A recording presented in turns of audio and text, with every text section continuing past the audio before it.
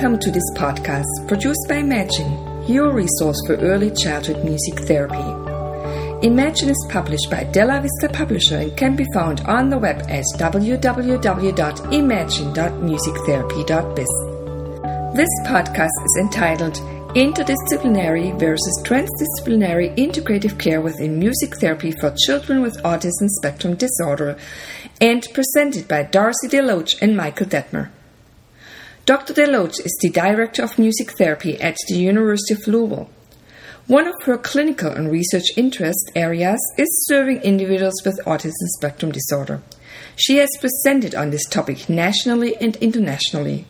She is joined in this podcast by Michael Detmer, an instructor and clinical supervisor at the University of Louisville, who also provides clinical services with Northern Healthcare. Darcy and Michael have provided music therapy services at the University of Louisville's Autism Center, co-treating small group sessions with the psychologists and occupational therapists. When deciding a treatment approach for children with autism spectrum disorder, the differences between interdisciplinary and transdisciplinary teams yield different intervention environments. In this podcast, differences between the two are discussed with examples of clinical approaches and client outcomes given. Hi, I'm Darcy DeLoach. And I'm Michael Detmer. And we are going to talk today about how music therapists might consider approaching intervention plans when working with individuals with autism spectrum disorders. So we're basing our discussion off an article that's listed in the resources by Drs. Choi and Pak. And it discusses the differences between multidisciplinary, interdisciplinary, and transdisciplinary approaches to healthcare and outlines some very specific definitions for those words. And when working on a team with other therapists, I find it really helpful to have a very clear understanding about how the teamwork is viewed by each of us and what our roles are in providing and contributing towards the intervention plan. So at University of Louisville, we are currently working at the Autism Center with psychologists and sometimes occupational therapists with small groups of children of various ages. And this is going to also be included in our podcast discussion today, what we've learned from that experience and how this approach in interdisciplinary versus transdisciplinary can impact how we move forward in communicating our goals and objectives and treatment plan options with our team. So the article gives many examples of different working definitions that exist in the published literature as well as websites when people are talking about how they're approaching care for different population groups. And there are a lot of commonalities between the different sources that they found which influenced the decision that they made for coming up with a working definition to help clear up any confusion that might exist. And I found it really helpful to look at the visual examples they were giving. And so for the interdisciplinary example, they aligned that with the idea of two overlapping circles. So you have two different disciplines working with each other, and there's some part of it that's overlapping, which means that the disciplines' boundaries are blurred a little bit between the two disciplines that are working together. But then when talking about transdisciplinary, the visual they gave was three overlapping circles, two that overlap by themselves for the two disciplines, but then a third circle on top that covers both of the overlapping areas of those two disciplines, but in its own collective way. The other example they gave, which was helpful and interesting, was a food example. And so when Michael and I were talking about that, it's not every day you see a food example in the published literature.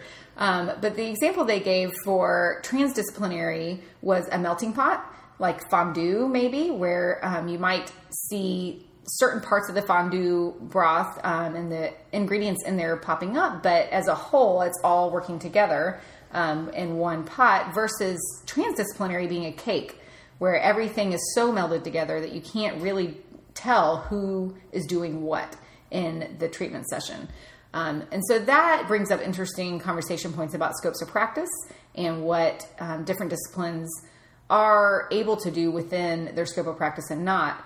But the article was really discussing, you might not be able to tell if it's a psychologist or a music therapist or an occupational therapist in the room, because in a transdisciplinary approach, everybody understands each other's work that's being done, all geared towards a common goal or a common outcome that's being addressed for the children or adults with autism.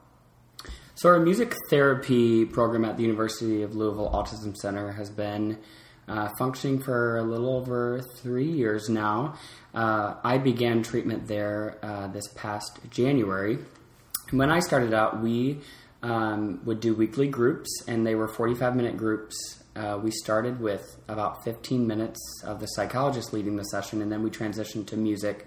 And it was truly like a 15-minute music therapy session in that block. And then we transitioned back to the psychologist. And when myself or the music therapy practicum students or interns weren't leading during our off time in that session, we would serve as peer models and be supportive in the environment, but we weren't really using music.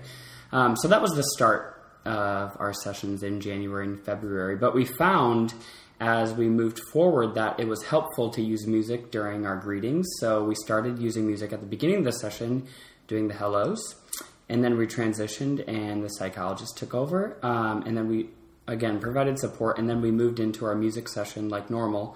And then I handed it back to the psychologist. And then we brought it back to music to do a closing.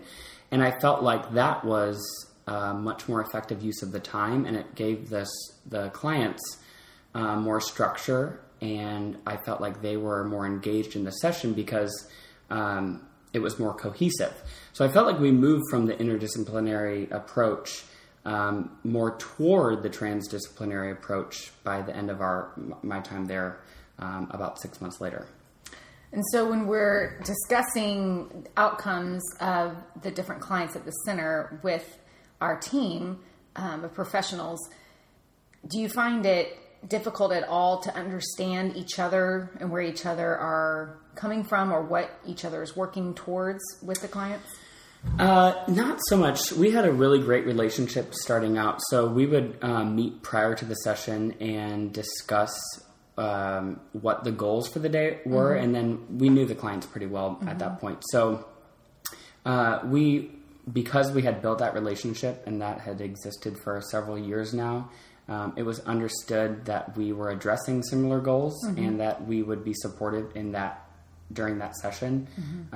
So it felt very natural and very organic during the session. We could easily change and adapt, and everyone was on the same page within seconds.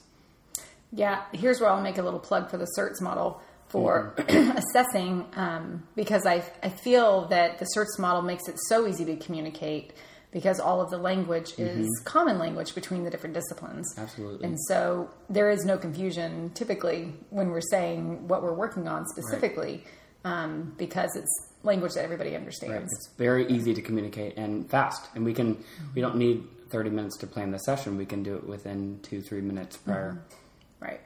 So do you see any benefit in approaching the sessions from this interdisciplinary model versus other sessions that you've had that were done alone, not joint sessions with other therapists? A huge benefit. Like I said, just having that extra person and from a different discipline, like we all know, is of great benefit during the sessions and in planning the sessions. And then during the session, like I said, we can adapt and we can bounce ideas back and forth. We can easily read cues from each other during the sessions, which I think is a great skill for the therapist to be able to do that. But I feel like it provides more structure for the clients.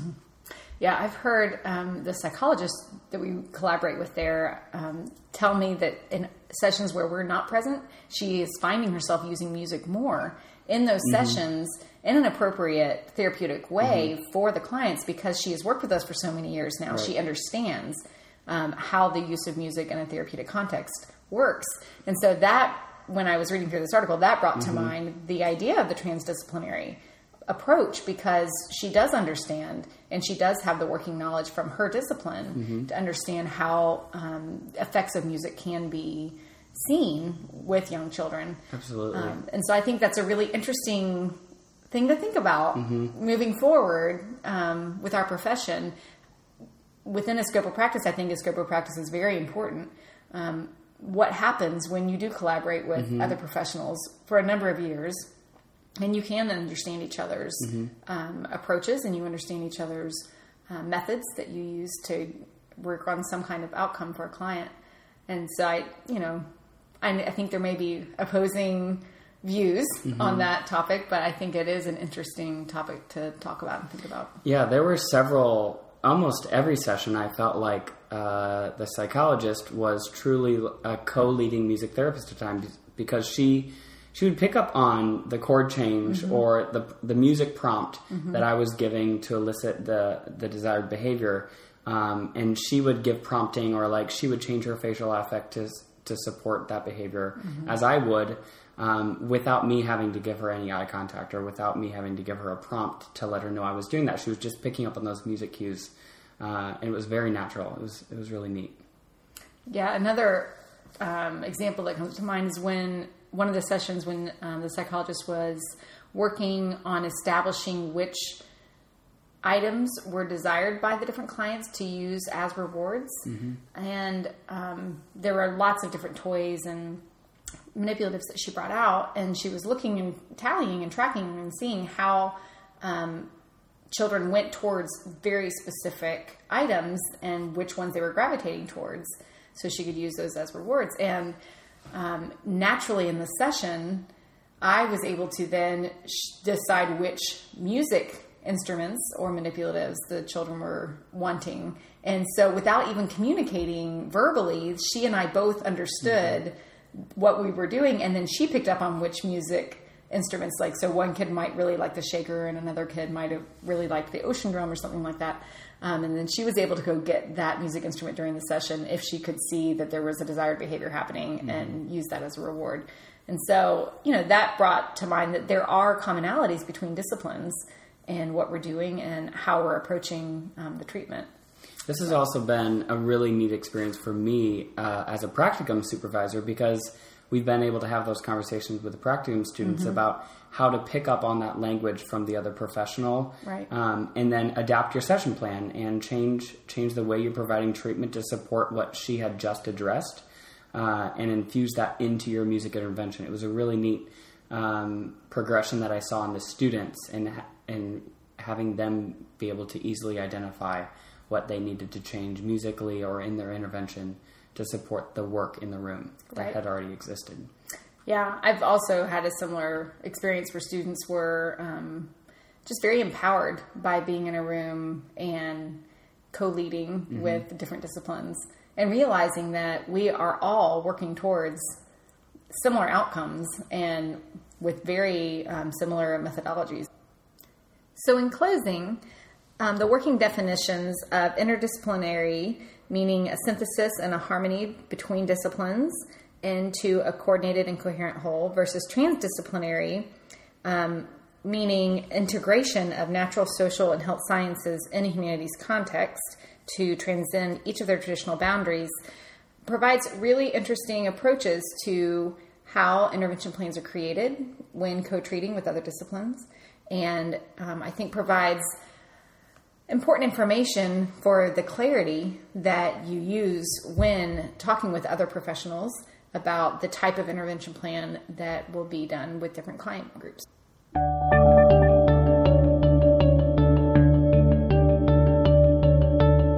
Thanks for listening to this Imagine podcast produced in 2015.